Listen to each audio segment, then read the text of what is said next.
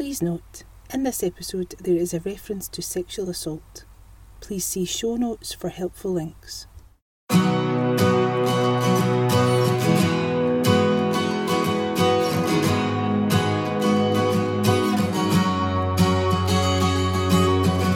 Hi, I'm Lisa Kennedy and you're listening to The Braw and the Brave. This podcast celebrates the creative and the courageous. I am fascinated by those who are talented, forward-thinking and inquisitive. Sharing their stories, wisdom and everything in between, The Braw and the Brave is about people and their passions. So on to today's episode. Joanne Thomson, thanks so much for being on The Braw and the Brave. Hello, thank you for having me. Oh, that was such a lovely soundbite. Your voice sounds amazing. I hate my voice. What? No. Oh, I don't like it at all. Even just when you were like testing that there, I was like, oh, no. It sounds, to me, I mean, everybody hates their own voice. Is it that's pretty common, isn't it? True story. No one more than me, I think, hates my own voice. I'm like, why did you start a podcast? I love your voice. I was listening to the other podcast and I was like, I love your voice. Well, I'm nothing but enthusiastic, you know, Jim, yeah. But no, I'm totally delighted that you're here and I have so many questions and so many things that I want to talk about. But I was obviously doing my research, as you do, and I pure love your website and I love the chat on your website. You're like, it just gave me like insight into you because we've never met, so I don't know you. I've listened to you on a podcast, I've seen you on the telly, but I was like, I just got a sense of you, so I'm actually going to quote you. I'm assuming you wrote this. So it was like Joanne Thomson, actor, writer, director.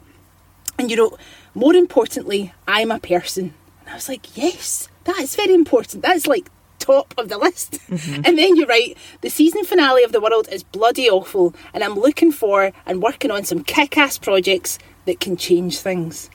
Yes. Yeah, we write it down. Yeah.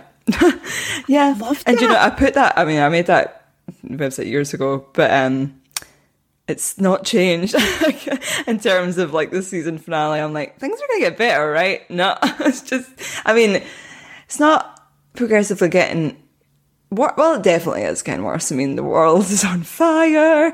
It's a lot of fun, but yeah, I guess probably anger fuels me a lot. Fuels me and my pals a lot, probably.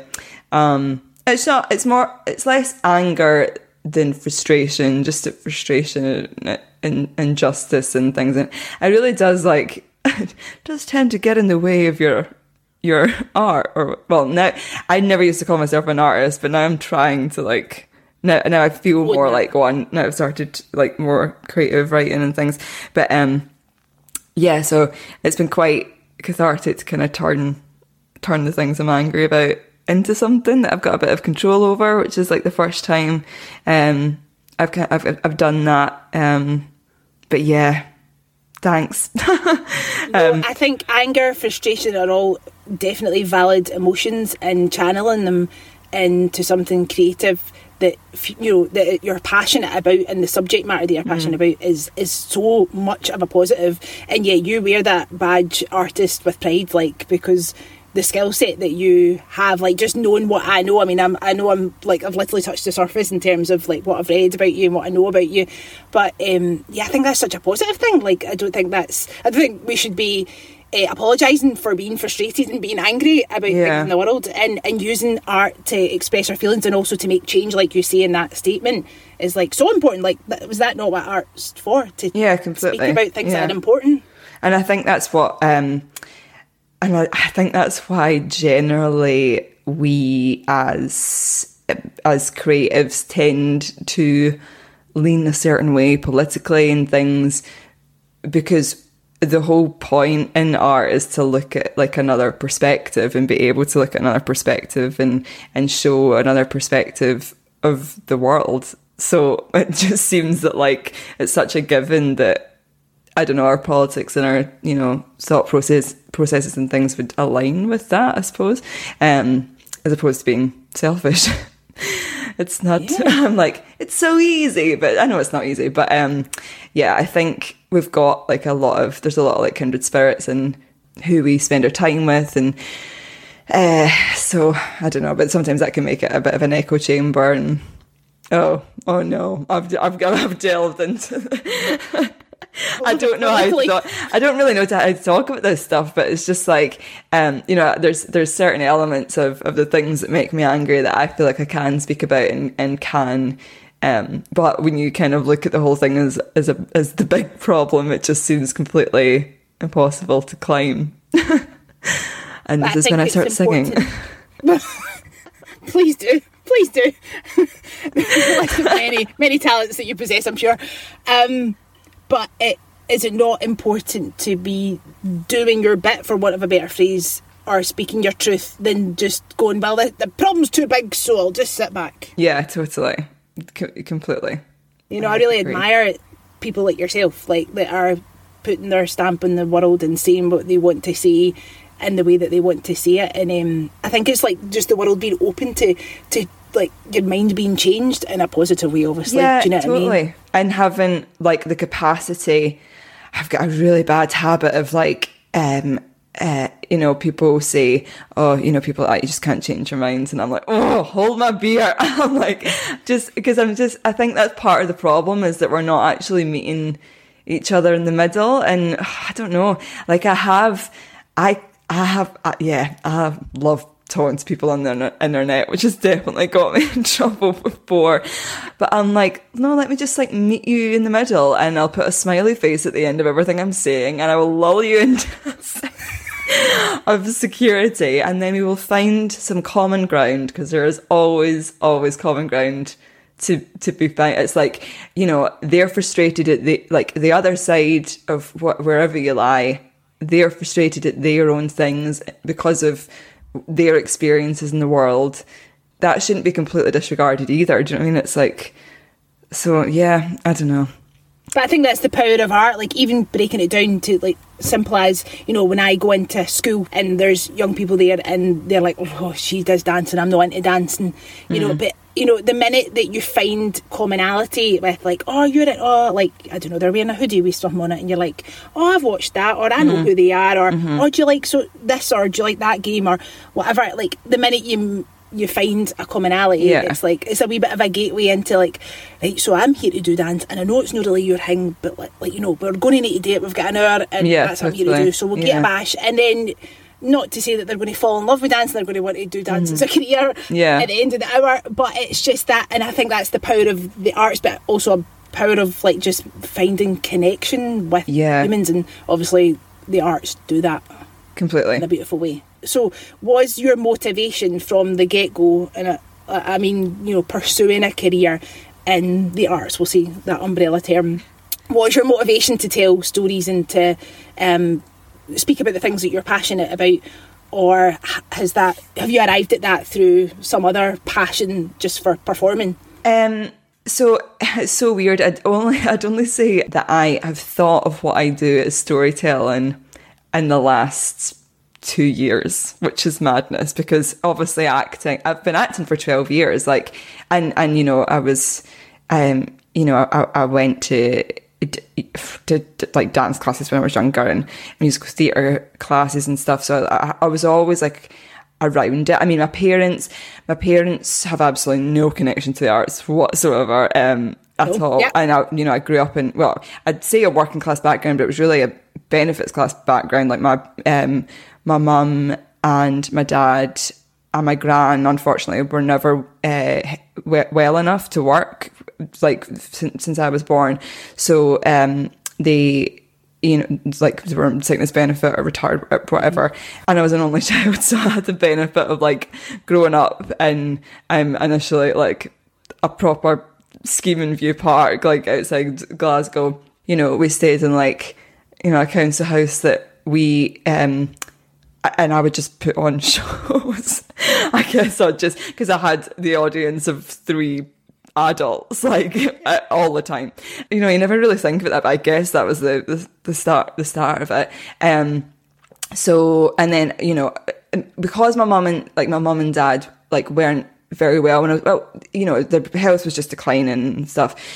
They'd sort of felt like they'd lived their life. They were married 9 years before they had me. So like there was just I was very, very fortunate that the little money that we did have, you know, they really did invest in me, and they sort of almost lived vicariously through me. So I know that's really, you know, that's really privileged to even have that. So yeah, I sort of went to, you know, just like the local dance classes when I was like 2 or 3 or whatever. And then I was really, really badly bullied at school. So, and I sort of just kind of stopped speaking. Like, I just stopped being myself. And my mum had like drama classes at Scottish Opera recommended to her. And then that's when I started acting. And then I went to Glasgow Academy of Musical Theatre Arts, where Louise McCarthy actually went. That's like the, because I was listening to our podcast with you. And yeah, I started doing musical theatre. And then, yeah, so it's just always been like an absolute given. And, you know, I was really lucky that like there was always some offer on at the theatre or something that like it's been a part of. I think the first thing I saw was Cats. I saw Cats 9 times. I've got a weird... You shared something the other day there about Cats, and I was like, yes! Cats. Yeah, I don't know. I was... Because we were going to immigrate. We were... there was this tape, like cassette tape in my mum's friend's house of Cats, and I used to listen to it when I was like 2. And apparently when we came back to Glasgow, I pointed at this bus with these 2 eyes on it, and I was like, Cats. So that was the first thing my mum took me to see. So yeah, I don't know, weird obsession. And yeah, so I just kind of, it was always, there was never, it wasn't that I couldn't have done anything. Like I really put my work in at school. Like I got straight A's and like, I was eating my lunch in the classroom and everything. For some reason, I just was like, let me just do this. I had a weird obsession with like, you know, I'm such a perfectionist, so that for some reason. But yeah, so I probably could have done other stuff, but it just, I don't know, it was just something that always appealed to me. And then, you know, I was auditioning for drama schools. It took me, I got into some places, but I really wanted to go to Royal Scottish Academy, as it was called then, and it took me 4 years to get in there. Went there, and then I wouldn't say I've been working ever since. I have been famine or I was about to say famine or drought. Those two things are the same. Yeah, I've seen that you have worked because you've done some amazing things. So it's it's funny. Feast at points. I know it's all relative, and that's like what you know we're constantly reminded of. It's like, because you know I'll look at kind of what I have done, and I'm like, oh geez, like I actually have kind of, you know, worked in every theatre in Scotland, and I've done some amazing things on like TV and film and stuff. Like I have done such incredible stuff, but then it feels, because there's so much time. Some people go from job to job to job. I do not do that. Like I am always like questioning everything for a period of, I mean, 3 months to like 2 years in between work, and it's really, really tough. And obviously, you know, not being I don't know, a lord or lady of a manor or whatever. Like I've always had to work at something else. I've had every other part-time, full-time job under the sun. But this is actually so important that you're saying that, because I think so I listened to your episode on Brido's podcast. Yeah. I think you said something similar, like, you know, that people just get an impression that you're working all the time. And obviously on social media we just like share what we want to share, and we share the highlights, but there's gaps in between the wee squares of time where things aren't happening. So like I think it's really cool and really important that you're that honest, because there'll be a million other people who do as jobs similar to yours in that kind of similar field, where you don't know where the next thing's come from, and it's all like up in the air, and it's like down to somebody else's decision, or you know what I mean, and you're the last person to know. And I think it's really cool that you're being that honest, that you're like, by the way, I don't always work, and I don't always know where the next jobs come from. No, I don't think there's any benefit to, you know, faking that. Like, I don't know who that is helping. Although there is like a weird balance to be struck, because obviously in this age where like social media, I don't really see it as like I certainly don't see it as a tool to get acting work or whatever, but like, I don't, you know, there are casting directors that it's sort of like, if you're being self-deprecating, you need to do it in a clever way. And if you're being, and if you're promoting something or marketing something that you're doing, you need to do it, I would say, in a clever way. Because it's like, and I try and have that, I don't know, just like an element of humour. So I don't know, make them laugh, whenever I'm doing something like that. Because I'm just like, it's just being conscious of, you know, being happy that something's happened for you, but also like very conscious that it's not happening for other people, because holy God, I have been in that position, you know, when you're seeing everybody do, and still, you know, it still gets to me. Like it's, and I think what I'm finding the difference now, I've moved into writing a bit more, is like acting is such a, so much of it's based on how you look, and it's really, really tough to, like, especially if you've, you know, always had like self-esteem issues in terms of like how you look, whatever, to put your face as the product and like your body as the product, and like and have to watch it back all the time, and somehow remove like that part of it. It's really it's really tough, and like that's why I do this podcast, for that very reason, Joanne, because I'm like, I don't need to be looking at that. Neither does anybody else. But we're all just like our own worst enemies. Like, so. I'm like the big head in Art Attack, and every time I see my face move, I'm like, why is your face moving so much? The big head in Art Attack is a work of art, lest we forget. Okay, so it's just dead refreshing and so important that somebody of your, I'm going to say like your calibre, do you know what I mean? Someone who's worked on lots of amazing things, well-known things, you're recognisable, that you're a human being, and that's a real experience of your life's work to date, and you're just like a normal person who's like has feelings about themselves and seeing themselves on camera. And I think just everything you're saying, and the fact that you were, you know, to touch on the thing about the social media thing and not wanting to come across as bragging, the fact that you even think about that just speaks volumes about the kind of person you are, that you're already thinking that might look like, you know, you're aware of peers who might be looking at that going, I've not got a job at the moment. You're like, I've been there, done that, so I get it, and I don't want to come across as if I'm like, oh,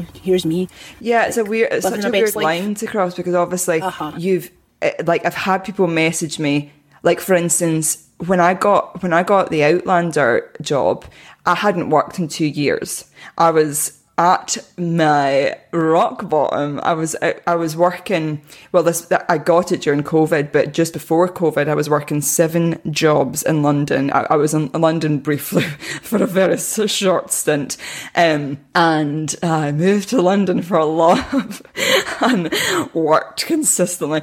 And yeah, it was just like, I was absolutely miserable, like beyond miserable. And also I was going to, you know, the auditions I was getting, I was going to them on my break from an office job, like in central London, and I was embarrassed at what I was doing in the room, and they were embarrassed for me because I was not nailing it. I was just like, I've not had a time, I've not slept, I'm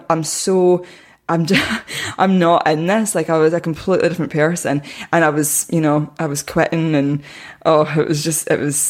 it was bad. It's like, you can't just switch on like a light bulb, do you know what I mean? It's a process, so I can imagine how difficult it would be to be like, you're like, I'm in an office and 5 minutes later I'm down the road I've just become this, I've just transformed into this character. Yeah, and especially when, you know, it's easy to switch on things that are quite close to you, you know, and which is the majority of what you generally, you know, unless you're a name and, you know, you're responsible for putting bums on seats. Generally what you're seeing is things pretty close to you. But it's mainly when you're doing, so I remember, oh God, I can't remember what it was for. It was like this one woman show that was like, because I used to dance, so I also had like choreography in it. And I had to speak in a French accent, and I was like, this is crap. And I know it's crap, and you know it's crap. And I can see that I was recommended to you, and you were like, oh, why are you here? Oh, it was awful. Like, it was like one of those nightmares where you're like when you're on stage and you don't know what your lines are. Oh no, it's just awful. Like, because I am such a I'm like, I always do, and it's exhausting. Like, it is exhausting. Every audition I get, you know, sometimes there's ones where I'm like, I ain't ever going to get this. It's way too far at my wheelhouse. And, you know, it's like, it's more of a, if you've got a really busy week or whatever, it's more of a, get the lines out, just learn the lines and get it away. But there's some, you know, I mean, most of them I'm absolutely, and even those ones I'm still like, you know, I'd still put 110% in. Yeah, like, you want it, regardless. But and that's exhausting when but you're just consistently for like 2 years. If it was any other job, if you were like interviewing to be a taxi driver, and for 2 years you did like 4, or if you're lucky, 2 to 4 job interviews a week, and every single one of them was a no. A taxi driver's still really good at what I do. Yeah, well, I mean, you would be like, oh, maybe this isn't for me. I mean, I'm clearly like crashing into everything in sight. Like, do you know what I mean? It's just like absolute insanity. But yeah, keep coming back. I think it's, I'm speaking from someone that's been in an abusive relationship. It really is akin to an abusive relationship where you're just like this thing that like just knocks you and you have to just keep. But you have this genuine love for it, and you believe that it will eventually treat you better. You just like stay hanging about. It's so what do you do? What have you learned to like how to protect yourself in that? Like, because you're saying you've done it for 12 years now. Yeah. And obviously there is a passion there is a love there, but you are also aware of the abusive nature of it, if you like. So what do you now do that helps you get through that? Oh God, I don't know. If you actually do know the secret to that, please tell me, because I definitely have not nailed it. I cry to my mum. My mum is like the best. Cry to your tribe. Like, I think getting a good tribe around you of like-minded people and like powerful people that have been through the same shit that you've been through is paramount, I think. And just being able to distract yourself. And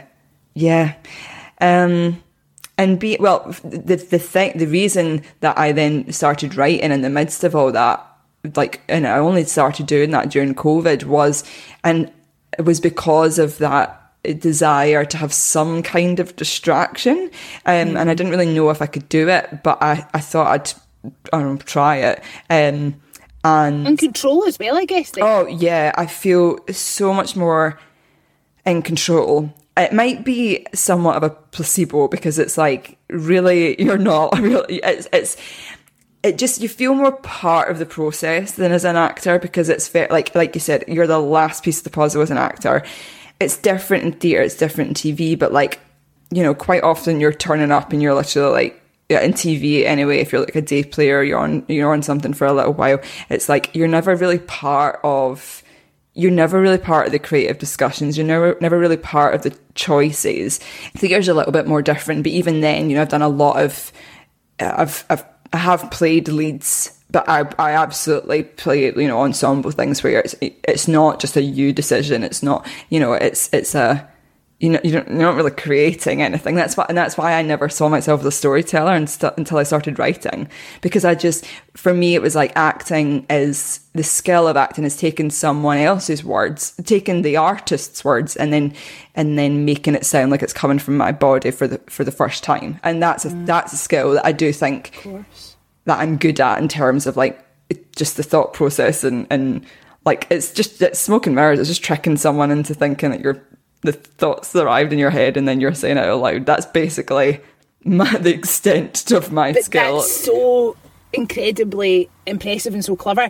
And I can imagine for anybody that's not in this world, they would be quite shocked to hear about the lack of creativity at points and control, because I think a lot of people would understand, or they would think that as an actor, it would be a process with the director and other people, and like you're saying, it's just not always like that. Yeah, if you're the, like, I've just played the title role in Prudencia Hart at the Royal Exchange, and that was incredible because it was the first time that I've ever, and I've had other lead parts, but it's the first time that I was like, I feel like I know what I'm doing. And I've wanted to play that part for like 10 years, but I actually would never have been able to do it until now. Like, I never had, I don't know, it's just that thing of like, it didn't feel like I was a lead in a company, but I was very aware that like I was one of the more experienced and actually one of the older people in the room, which was a very new scenario. I'm used to being like, the person that doesn't have a voice in a room.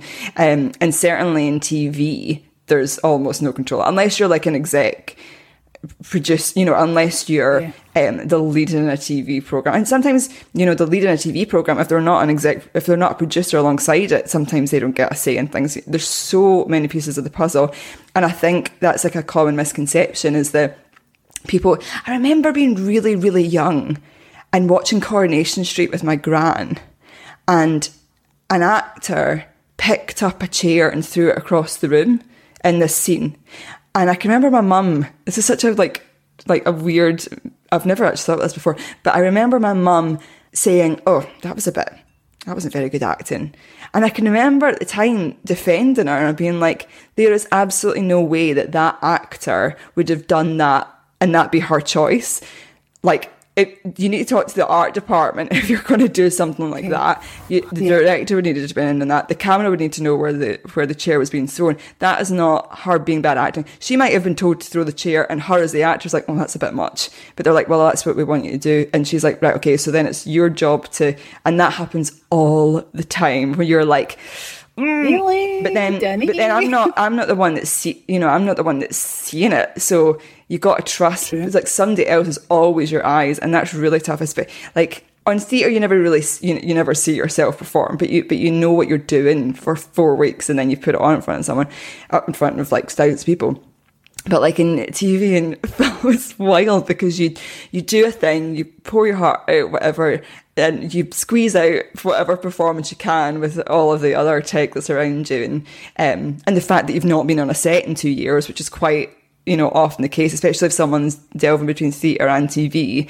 And then once you do something, they all just like go away and look at the monitor, and they just like silently discuss you while you're like standing there awkwardly. It's the worst, because obviously, until you are one of those people that has been on something long running enough to know that you belong there, the fear of, because it's just, you've gone from 2 years of rejection quite often, or 3 months of rejection, whatever. You've gone from that being the default. So it's hard to be like, yeah, they're looking at the monitor and they're loving what I'm doing. Yeah. Like, that just never happens. You're just like, does anyone want to like can I help? And quite often it's not even about you.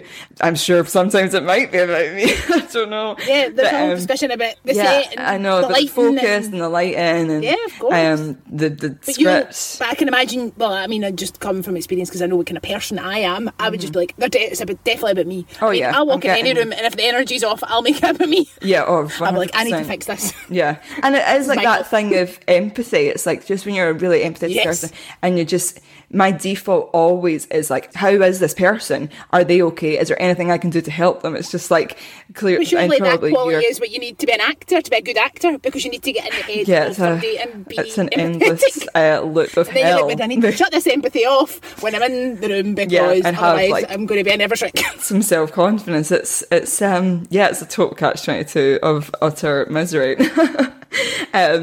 But yeah, I mean, this is the thing. It's like, and that's what that's the side of stuff that people are not seeing.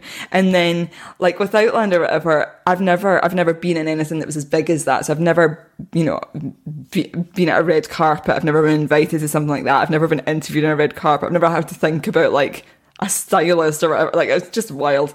So now I'm experiencing like another side of the industry entirely, which is like a real, it's a real wake up call in terms of, because I've always said I've never wanted to be famous. I can't really think of anything worse than being like, Brad Pitt famous, where you can't go for a pint of milk or whatever.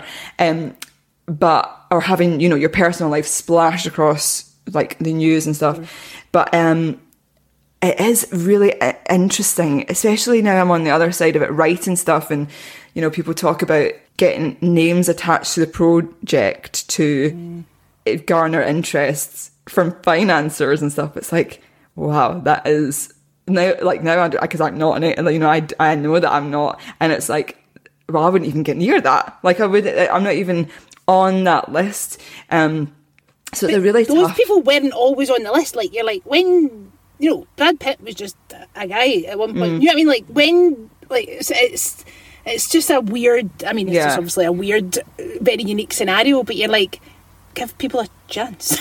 Yeah, because it's like, and that's why I really do respect, a lot older actors, or, people in their 30s, 40s, and things that get, that have been working consistently and then you know, just the right thing comes along that's them to a T.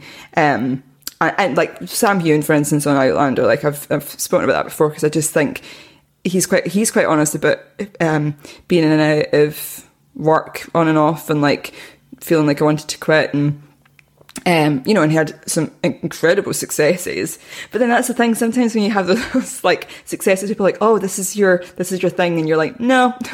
And people have asked me that about, like, you know, Outlander or whatever, and I'm like, I've had those things before where you think, oh, maybe this, and it's just not. But it depends what your cast does as well, like, because I think I do the kind of like sidekick kind of thing quite well, like that quite well. So I'm like, that's never going to be. But yeah, I mean, God, that's my absolute, like, if I could get in something that was a long running thing where I could feel comfortable, because also it's just like, that's when your best work comes out, you know, when you feel... You get your teeth into something. Yeah, when you feel like you belong there. And maybe that's, you know, maybe for me that isn't writing, because it's just...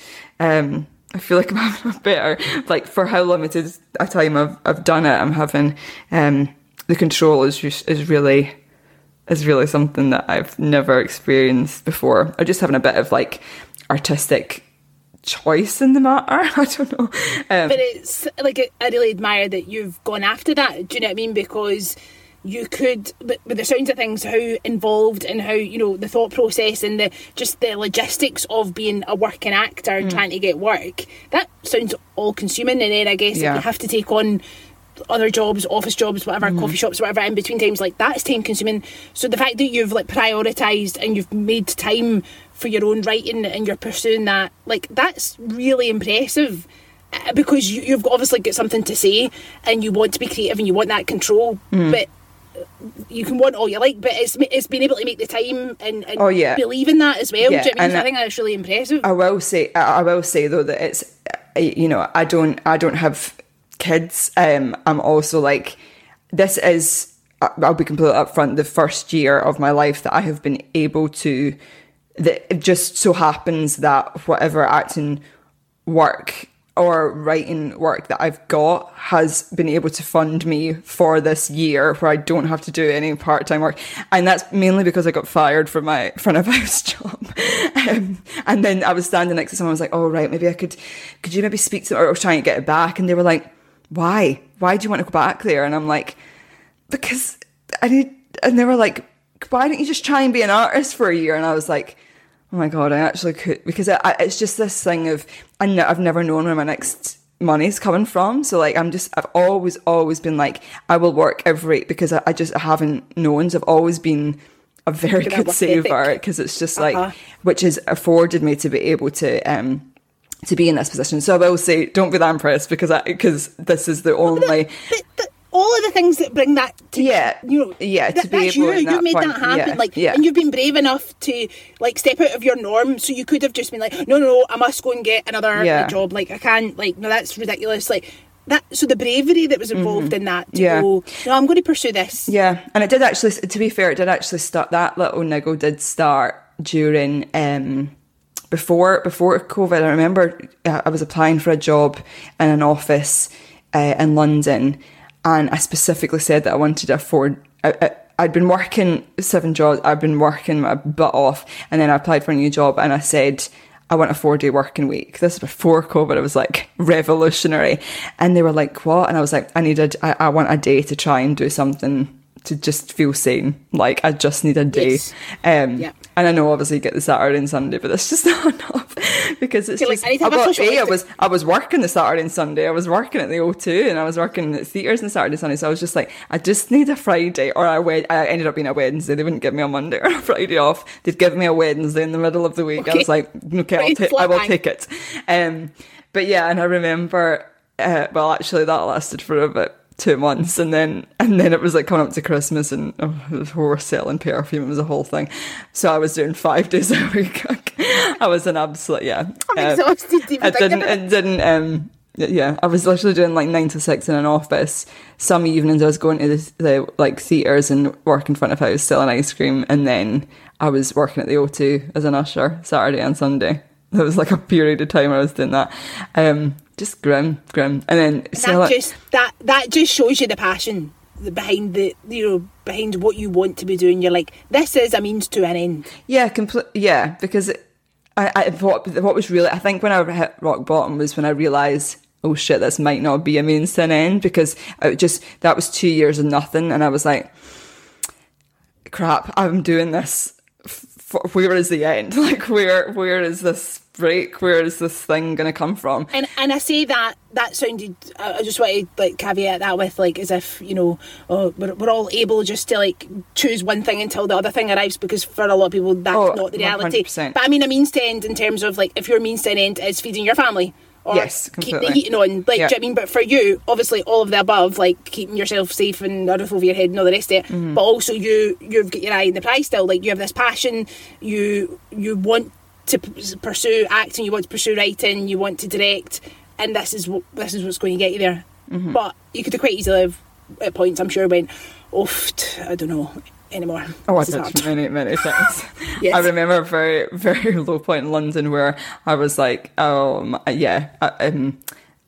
was really bad. And I remember my partner made me a little flag that they waved. They wrote like things to keep me going, and then they came in and waved it, and I was like, okay, I will keep going. That's amazing. Yeah, getting people around you that believe in you when you don't is like, yeah. Oh yeah, 100%. Like, 100%. I mean, just like doing this podcast, like, I have that thing like, why am I doing this? Nobody's listening. Like, is anybody bothered? Like, and then somebody will go, oh, I love listening to so-and-so, and I'm like, oh my God, you listen to this? And I'm like, you're a good human, like, you've taken the time, or like, or that's amazing you're doing that, and I'm like, thanks so much, because like, yeah. Because you can just be like, that's the thing. I'm still playing at shops. Yeah, completely. But again, it's a intended to be an inspirational thing, and especially for people working class people that have are making the best situation out of like crap.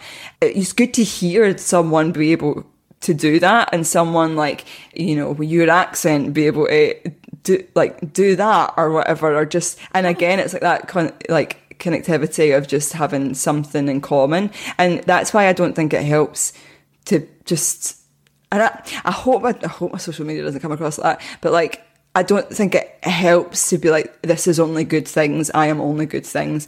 And I have worked with people that have an air of that about them, and it's really tough to like be in that company, because I'm just like, that must be exhausting. Like, are you not exhausted? There's a part of that has to be a front, and then there's part of it that has to, that might break. It might break at some point. Like, I mean, you just really have to be prepared. Yeah, I mean, I'm a bit of a worst case scenario, but I do. You when and if you fall, you want to have like good people around you that aren't just there because of what you can do for them or whatever. Like, Totally. And like, but I think you should cut yourself some slack. Like, I don't think you need to worry about your social media, because at the end of the day, it's social media. It serves a purpose. Like, you shouldn't be taking it as gospel. Do you know what I mean? Like, you should all just be like, this is like just like your holiday photos. I post my stories a lot because it's just a quick thing to see those freaking squares on Instagram. Again, I'm way too much of a perfectionist. I'm like, I need to make it look nice. So you're writing. What are you working on? What are the kind of things that like get your goat? Get my goat. Oh, how long do I have? I am writing, and I'm actually writing in terms of like format or genre wise. They're all sort of comedy dramas, like because I need to laugh. My God, but in terms of, I've started writing a TV pilot. Then I wrote a short, then I wrote a play, and now I'm writing a book.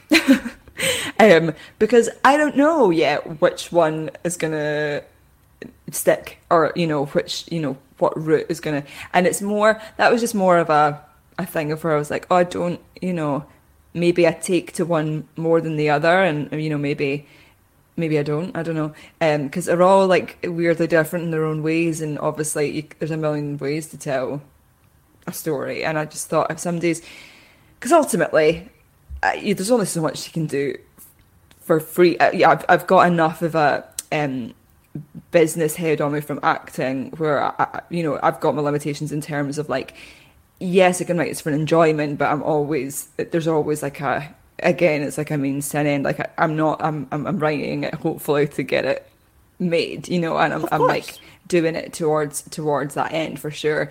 Yeah, you're somebody who wants to share their work with other people. Like completely. I mean, there's obviously solace in doing it for yourself, and there'll be gratification in doing it, the process. Totally. But at the end of the day, you went into that world because you like sharing stories with other people. Yeah, and I mean, to be fair, like the first, when I first started writing that pilot, I had no idea I would ever show it to anyone. And in fact, the first people I did show it to, I had my friend with me because it was her that basically forced me to write it, because she was like, you need to write this story, it's too good, you need to write it. Again, good tribe. And I did it, I shared it with a writers group, and they pretty much tore it apart and like did not get it at all. And I was like crying on the call, like trying to hide it, and she was like holding my hand like off the call. It was so grim. And I remember coming off that call, I was like, oh well, not for me then. Obviously I'm never going to do this again. And that is the same pilot. And I redrafted it a little bit, but like pretty much it's like the same pilot that's now been optioned and is like getting a lot of attention. Yeah. So it just goes to show you that it's just like, you really, perseverance is like a huge thing for sure. But I completely believed in that story. And actually, so everything I'm writing, the reason I hadn't written anything before was because I thought, well, I used to have an imagination. I don't think I have an imagination anymore. I think it gets ripped out of you when you're at school. It's just, our society is not catered towards being imaginative. It's just not. So I think some point along the way that just stopped for me, and that's why I guess I was, doing this thing where I was making someone else's imagination a reality. Yeah. But once I realised that I could turn things that happened to me, or someone once said it was like the best thing to focus on if you're thinking about what to write is like the biggest learning moments in your own life. Like, when are the moments you have learned something about yourself or learned something about the world that you've maybe, and I've found the best things to write about are the things that you still don't quite understand, or the things you still don't quite get, or you really actually can see the other person's point of view, even though you profusely like believe in a certain thing. So like everything I've done, I've really tried to not just show something, something that is really important to me. I mean, the pilot has these like two queer leads, female leads over the age of 60, which is like, telling a story about how homosexuality and religion kind of crosses over, and can they coexist, and but it's a comedy, and it's just like seeing those things that are not out there, or the stories that aren't out there, and trying to like shine a light on that. And then my short's kind of about, I guess, sexual autonomy, like having like it's just that kind of having been a survivor of sexual assault, and like that kind of the complexities of abusive power in those kind of relationships. It's about that. Again, a comedy. I write really dark things, but like just have lots of jokes. And the play that I'm writing is a metaphor for the failings of our justice system when it comes to sexual assault, and it's set in a police station. So it's very and again a comedy, if you can believe. But yeah, it's just like, I think some things are so farcical. Like when you're on the receiving end of some of these complex things in our world, you're like, this is a farce. This cannot be real. Like sometimes it's just like, you open your laptop and you're like, again, or it's just like, how is this continuing to, things like that, basically. And then it's been so therapeutic and cathartic to kind of write something about that. And I think I couldn't keep writing if I was doing, if I'd made a world where it was on a spaceship. I wouldn't keep writing that. Well, I mean, there's obviously some people can look at those. I'm not a massive girl for fantasy stuff, because for some reason I'm like, there's an allegory here somewhere, but it's like too distant for me to see. So if everything is sort of, been watching, my partner's making me watch all of the Marvel universe in order, in timeline order, because I've never really seen. I'd never really been my thing, because again, I'd seen it as like, well, it was completely marketed to the male demographic, and like watching Iron Man 1, and then the thing I said was like, I will watch them if I can watch the making of afterwards, watch every single making of afterwards. And I was like, like Gwyneth Paltrow's running around in Iron Man 1 with heels on a grated floor. That, and then it cut to the in that shot in the making of, it's a completely male writing team, completely male crew. I mean, I can't, I'm sure there was the odd woman in there, but and she's wearing Uggs, because of course she as a person is not gonna. I'm like, just things like that where I'm like, I'm really fascinated with that. But what I've found in those movies is the ones that are completely set on another planet or whatever, I find it really tricky to connect to. But the ones that have realism alongside, like that fantasy element, I tap into a lot more. Of course. It's weird. Some people really want fantasy to switch off things. So yeah, everything I'm writing is really based in realism. Like in terms of dialogue and stuff, it's very, very naturalistic. Almost kind of mockumentary style, kind of. Certainly my play anyway, and my short. But yeah, but you're saying like the catharsism involved in that, but also I'm just thinking like the bravery involved in tackling issues that are close to your personal experience. Like I think that's something like I really admire, that you've went there in order to say something about the world. Well, that's what I understand. Like I can't understand, I can't understand what it's like to not be white in this world. I can't understand what it's like to be a refugee. I can't understand. And that's why, ultimately, people, it's a very controversial subject in terms of like, writing what you know, or being, who's allowed to tell those stories. But there's a certain complexity that only someone that has been through that and can really put down on paper. Like, of course, people can kind of fake it, and some people are very good at it. Like that is, for a lot of people will say, I guess when you get further into that career and you're in a writer's room or whatever, and you have to write to the voice of the lead writer or whatever, like a lot of these big American shows have huge writer's rooms, and you have to take on the tone of the show, which might not necessarily be your, and I've not really had to do that. I've not had to go and write someone else's episode of something, which is another skill set entirely, and quite similar to acting almost, where you're like, you've almost got like a paint by numbers scenario. You're part of like making it, but you've got to go away and make it someone else's voice. So everything I've done has been completely my own voice, and completely it's definitely not beginner's luck, because I've had 12 years of being on sets and being on like and understanding how stories work. I suppose it does melt through into you're somehow. Experienced. So I'm not like, I've not been working in a bank for 12 years and then I'm like, oh, how fancy writing a script.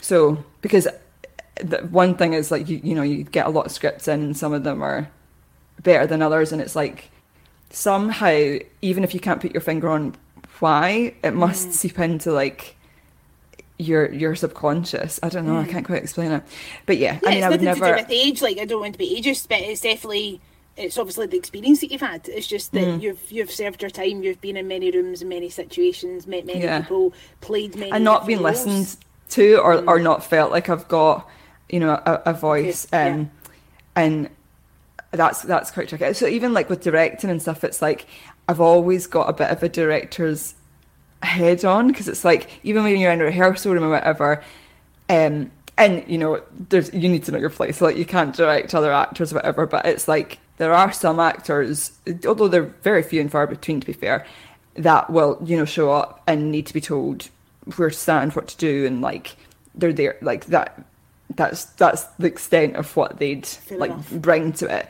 But Okay. my friend Shania had a really good, a really good way of putting it. She was like, when you hire me, you don't hire, like, you're not just hiring an actor, you're hiring someone that's got all those other things. And it's frustrating to be in those scenarios where you can help solve a problem, but either the room is created in a way where it doesn't feel like you offering that suggestion will be welcomed, or if you do, it's just completely batted down. Like, it's and I've been in those rooms. You've got a skill set in the room. Why wouldn't you use it? That seems bamboozling. And quite often it's like that thing. It's quite often it's egos in a room as well, where you have to kind of navigate that. And for a director, that must be really tough, because a lot of yes.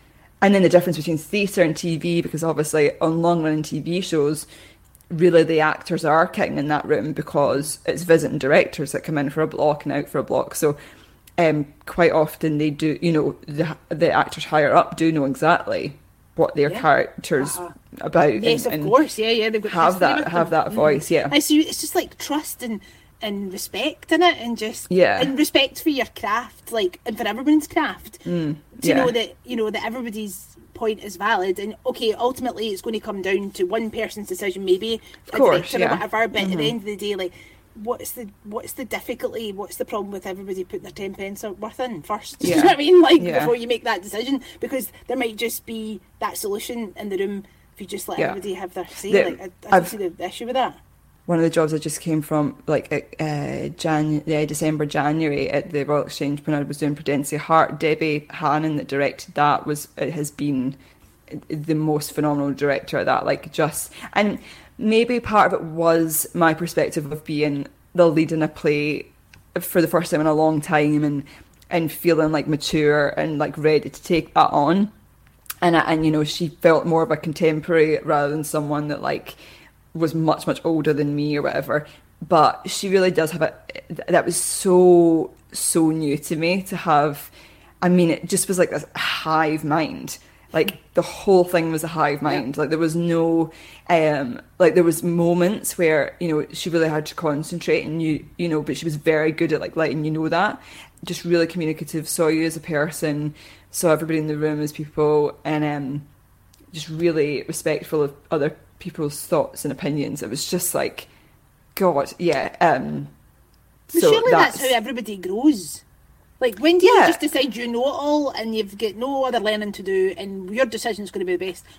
When everybody tells you that that's the case all through your life, and if you are in privileged positions, that's why we need, in terms of, it's not even just representation, it's like that person's, like, someone that is, you know, she's coming from like a, you know, a background that I've not seen in a room, and has experiences that are rarely in charge in a room, and is very aware of even her own privilege. You know, it's, for instance, you know, she's white, and it's but very, very aware of the complexities of gender and queerness and disability, and like, and that is so important to have in a room, to be like the voice of that when it's just, it's so overlooked. And if you are constantly directed by people who have a, you know, having privilege and have been listened to because of who they are or whatever, they approach that room very differently. Like, it's like night and day. So yeah, we just need more people with those experiences. And it's like diversity of thought as well. Like, if you're in a room together and the whole cast's right, or the whole, you know, they're not going to have the same perspective on the world, because your audience isn't going to be that either. So the rooms need to reflect that. Yeah, well, when you were talking about, you know, when you were sharing your work with that initial group, and, you know, you felt like it was like, they hated it, and that's it, it's finished. And now you're talking about, you know, the piece is moving forward and it's been picked up, then you're like, yeah, because just on that day, in that moment, those X amount of people decided something, doesn't mean that's that's how everybody's going to feel about something. So you've got to think like that in terms of your cast and your crew, but also your audiences, that we're not all always going to agree, but like we said right at the start, it's finding that common ground, or being open to your mind being changed, open to learning. And we can only do that if there is diversity of thought and diversity in the room. And do you know what I mean? Like, people see themselves represented. I'm not saying like it's easy, really, because it's not. Because now I've been on the other side of that. I'm like trying to, it's like I put out, calls for people aren't, you try and do what you can, and we're all learning. I'm going to get it wrong. I have got it wrong. Everybody's got it wrong at some point. I'm going to do my absolute best to not get it wrong again. But even in that, even if you're like if you're the writer in something, doesn't necessarily mean, because then it's still really, the final decision's up to like an exec producer or whatever. So it's like, try as I might in terms of pushing something in a specific direction in terms of who's cast or whatever, or like, that being their authentic experience and being able to speak to that, that might not always be the case. And it's really hard to pinpoint whose fault that is. Like, I have this thing about like, when you go and see something that's problematic or whatever, there's really no way of knowing whose fault that is. So like a series of events and series of people, and choices that have been made. And sometimes it's out of someone's hands, it's out of someone's hands. It's probably someone's fault at some point, but it's just like I've had people that have really been on the receiving end of something that they've really tried everything they could, and for various different reasons it was just not possible. And that's really tricky when you're like, no, I believe in this, but this was out of my hands, and like, and I think patience, and I think knowing when you've got something wrong, and I still have to learn every day. We're all having to get better at it, because clearly we've screwed it, and other people have screwed it. We've screwed it. Like, we've got things drastically wrong, and I think it's just thinking well of yourself when you're learning to say it better, and thinking well of others, and having the patience to take ownership of your mistakes and educate yourself. And sorry, this has got a pure depressing. I'm like, no, that's a positive thing. That's a positive. That's all positive. Like that, do you know what I mean? Learning from your mistakes, going forward with an open mind, open heart, holding your hands up, saying, I absolutely got that wrong and I've learned from it. They're all positive statements that you've just said. Like, I didn't see any of that as negative. Absolute truth. Like, theatre and everything, it just all gets better for it. Like, it has, like, just... Correct, yes. I mean, if you look at I was just through the Fringe and just devoured all the Traverse shows, and it's just like... Just those stories being told and seeing people on stage that you don't like, it's just all so much better for it, and you learn new stuff about yourself and about other people. It's just that's what it's meant to do. That's what exactly. It's meant to do. Yeah. I hugely appreciate everything that you've opened up about, what you've said. You're so honest and open. Like, you're clearly a decent human who's just really passionate about what you do. And the fact that you have this huge skill set, and that you've obviously spent so much time honing your craft, but you're still like challenging yourself. Like, so you're 12 years in, like you say, but you're still doing stuff that scares you and doing stuff that's hard. And I think that's really cool, because 12 years in of hard work and successes and doing really well, and also the knocks that you talked about, it would be easy just to rest on your laurels and go, all right, well, I know what I'm good at, or like, I know what's going to tick a box. But it sounds to me that that's not you. Like, you're somebody who likes to challenge themselves, which I really admire. Thanks. Do you know how much of it's me challenging myself, or the industry just making me challenge myself? But thank you regardless. Yeah, it's, I don't know. Well, as long as you're having a nice time along the way. I'm having a nice time, and that's all we can hope for. Have a nice time. And inspiring people and taking people on journeys that they otherwise maybe wouldn't go on. And I think that's the power of storytelling and the power of the work that you do. Like, it's pure magic. Do you know what I mean? Like, it just is. Thanks. Thanks. Yeah, we just need to be not scared of getting things. I'm very scared of getting things wrong, but I've managed to kind of just slightly over, just like gone slightly over that hurdle to a point where I'm like, ooh, maybe I can actually get it right. Like, maybe I could get it right. And I think if you like allow yourself that possibility, then good stuff starts to happen. But yeah, the fear of getting things the stabilizers off in it. Yeah, I know, and just like screaming with your arms flailing, and yeah, I shot down the hill. Yeah. I just had visions of you just flying into the abyss on your bike with the stabilizers off. I love it. I really admire it. And getting up and dusting yourself back off, that's the important bit for sure. Now, while I cry. A wee greet song was good. Yeah, I mean, you let out. I massively appreciate like the time and effort that you've put into this, because like I say in every podcast, I'm like, there's always been a technical hitch. I get plunged into darkness halfway through this, and you were like talking to yourself. I'm very much looking forward to hearing all the sound bites that you've left me. Oh yes, it was Brian O'Sullivan. I was watching Brian O'Sullivan's Instagram story of him buying a mega pack of toothbrushes, and then I realised, oh wait, my mic's still alive. There's a couple of burps in there as well for you. That's okay. Treats all right. Thanks.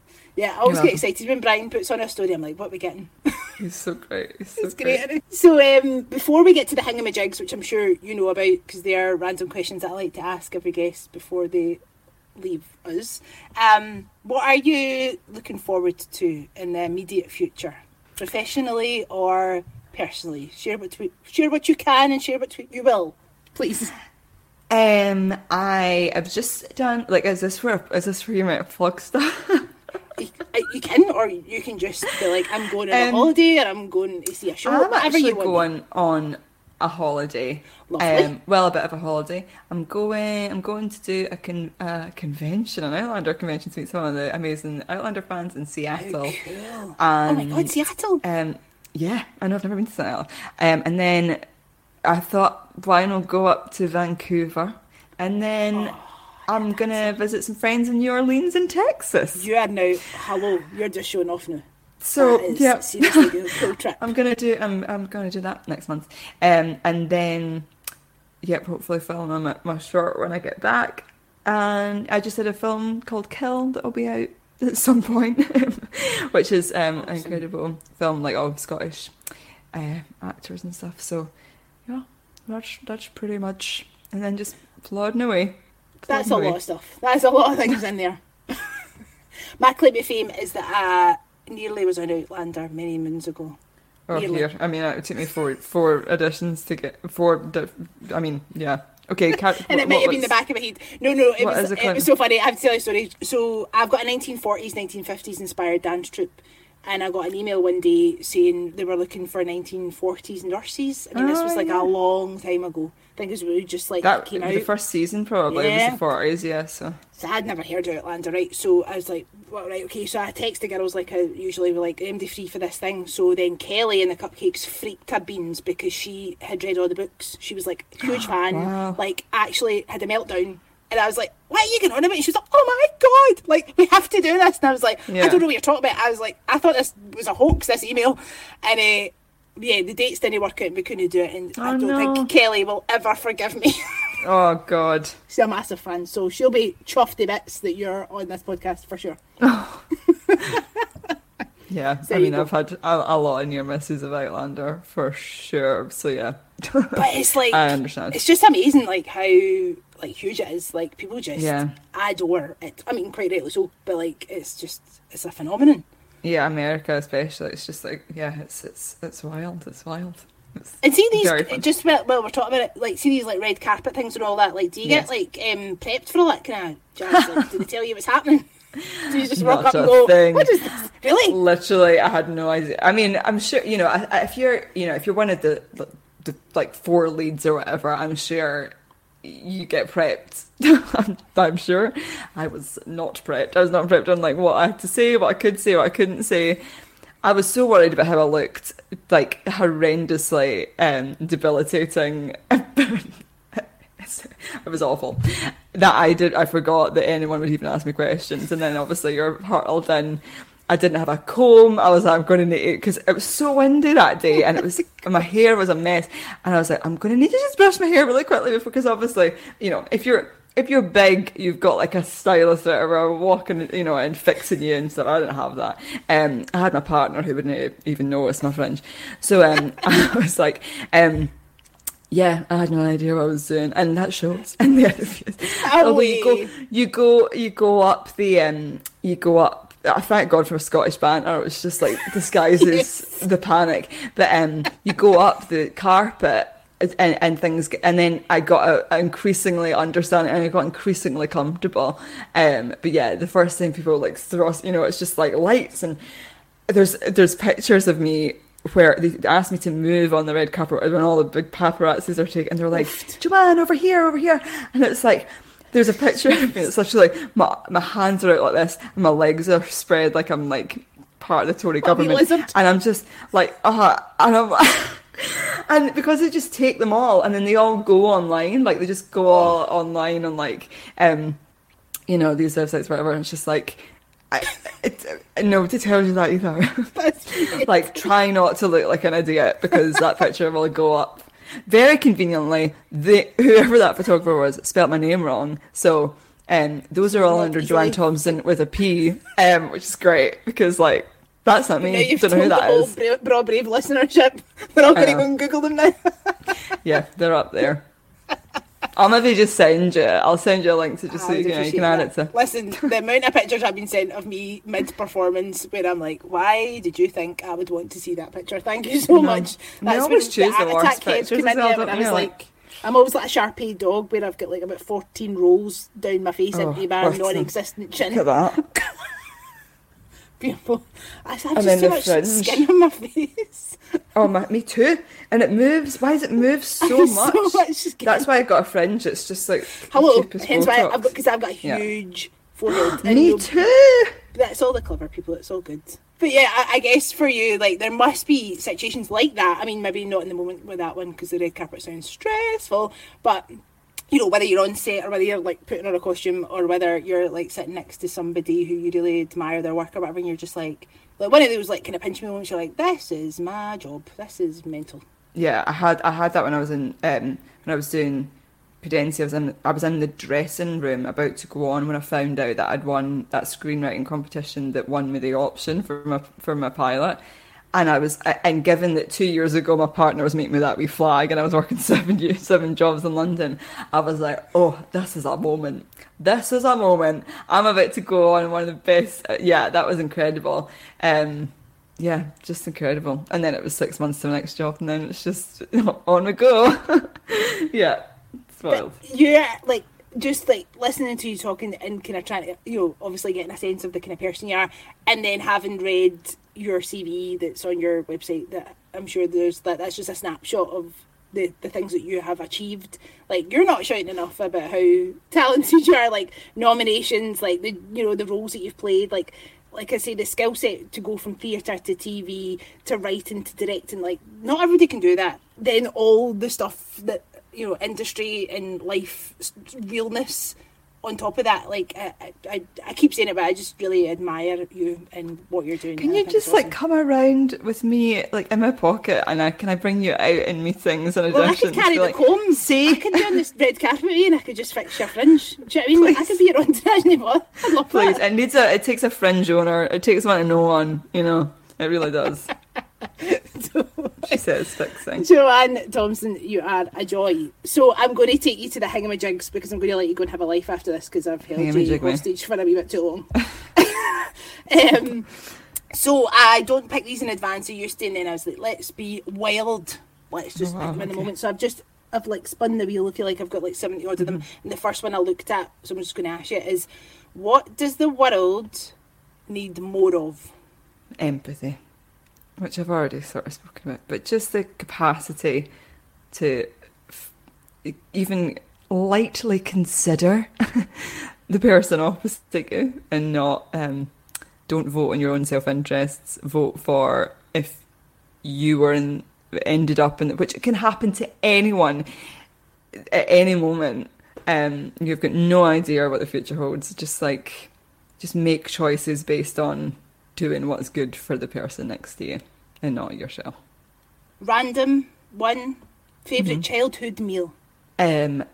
Maybe my dad's. Well, I now call it chicken a la Joe, and now I'm not really eating chicken. It's corn a la Joe, but it's like it was chicken or a chicken alternative. Campbell's mushroom soup, which was my dad's staple in every meal. The condensed mushroom soup, which is the base of all sauces. Curry powder, chopped up broccoli. Put it in a baking dish. Crush up cheese and onion crisps, and scatter that all on top. Then cheese, and then serve it with rice. Oh my word! It's so good. It's a sensation. That's it. It's technically chicken a la Fran because my mum's friend Fran gave the recipe to Joe, and now I call it because my dad's name is Joe. So it's chicken a la Joe. If I ever make a Bra Brave cookbook, it's going in there. Yeah, and I'm not a cook, so it's quite simple. I thought it was complicated. Now I've met people that can cook better than me. I'm like, oh, that's cooking. I understand. You make the Campbell's mushroom soup out of actual mushrooms, which you chop. Oh, guys, too much work for me. Aye, so loving this. Here's one. I mean, I don't know if you'd have any time for it. If you knew you could not fail, what would you do? If I knew I couldn't fail, I'd maybe I would. I mean, immediately I'm like, you'd fail. So I can't even like get the words out of my mouth. Get your wee flag but I guess do like a sort of the Michaela Cole Phoebe Waller-Bridge scenario of like making the thing, casting your cell in the thing, half directing the thing, producing the thing. That, but immediately I'm like, stop, no. No self-deprecation here, please. That, but I've had so much rejection that I'm like, other people would do that better. But I guess that would be the ultimate. I'm a wee flag going, you can do it. Everybody needs to have a flag for me. Get them out. Wave your flags. They come back at you going, remember that wee thing you said in that podcast once? Best ever song lyric? Oh, best ever song. Okay, the thing that... Okay, funnily enough, my favourite song of all time is Holocene by Bon Iver. Mm-hmm. And they're my favourite band, except their lyrics are quite a lot of. I mean, they're beautiful, but they're hard to remember. Fair enough. I do love "In It Once I Knew I Was Not Magnificent," which sounds very self-deprecating, but I always listen to it when I'm travelling. It's like my plane song, and like when you're looking out over the like snow-capped mountains, just like for miles and miles and miles. And then you're like, oh, I'm very small, and like actually, I'm just a sort of small thing. And like, what if I did try that thing? Like, what's the worst that can happen? I think it says that. Love it. You're good at this game. Two more. Can you handle it? Mm-hmm, I can handle it. What was your lockdown saviour, or who? I was actually in LA when COVID happened, so that was a whirlwind with Donald Trump literally telling me what to do on my TV. It was wild. Swiftly left and came back to, at that time, London. And my lockdown saviour was the fact that I was living with a wonderful flatmate called Bex, and my partner and her partner, and the four of us would just like... It was just so I was very, very lucky. I was in a lovely group of four people for like a month of like the very first height of lockdown, like the pan banging clapping era, and that was just lovely. And I remember having a big breakdown in the middle of a road because we decided that every night we would all take turns to cook, and they all cook, and it's just my fear. It's my fear. I don't know why I've got a fear of it. And I had a breakdown. I was on the way to the shops to my partner. I was like, what people don't like it. Like, what if I'm the disappointment? Oh my word. But what was really lovely was 3 nights I would have my dinner like cooked for me, and it would always be really lovely. So that, and we like put movies in a bowl, and we would we took my I'm obsessed with everybody's like lockdown like shenanigans. Like I'm like, I really did it wrong. Like, not that I wanted to come back and try again, but the amount of people have told me like, we did this, we went tours around the world, and we watched like, and we ate the food from the place where we were watching it, and I'm like, and then it was just the films in it. I'm like, that's so creative, well done. It was just the gift of time. Like, and I had gone from, although I was in LA for a few months, before that was the seven job London scenario. So I was just like, oh my God, like I can do a writing course. I can buy a mic. I can try and see if I can do voiceovers. It was just like, I mean, you know, as horrendous as it was and still is, like it's not over. Yes, of course. You know, it was just making the best. And I met so many online. I helped start up this Global Women in Film club, and like with my BAFTA cohort, like started like a writers group, and that was essentially what got me writing, and like it was the gift of time. That's so cool. And the last question that I ask everybody, because it's called The Braw and the Brave, is what is your favourite Scots word or phrase? Oxter. Yes, I love the word oxter. I remember doing a show, and there was some sort of move that I was giving to the cast, and we called it Oxter Magic. And so when I hear the word, I always hear Oxter, I always hear the word magic. Yeah. Well, you have been Oxter Magic for sure.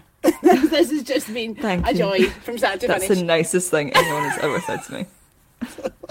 I'm always trying to tie it up in my bow. Sometimes I'm like, oh, you've failed miserably, Lisa, but good try. Can't get any better than that. Oxter's such a great word, though. I think somebody said it once before, but on the podcast, but it was a long time ago. It's not been said in a while, so I appreciate you saying that. It's back on my top 10 of favourites. So well done. Joanne Thomson, thank you so much. You are indeed braw and brave, and I just wish you all the luck and all the joy moving forward, whatever you do next. You too. I'm away to greet. Don't greet. And revel in my Oxter magic. Oxter magic! I hope you enjoyed today's episode of The Braw and the Brave, a podcast about people and their passions. Join us next time for more insight and inspiration from my wonderful guests. Bye for now.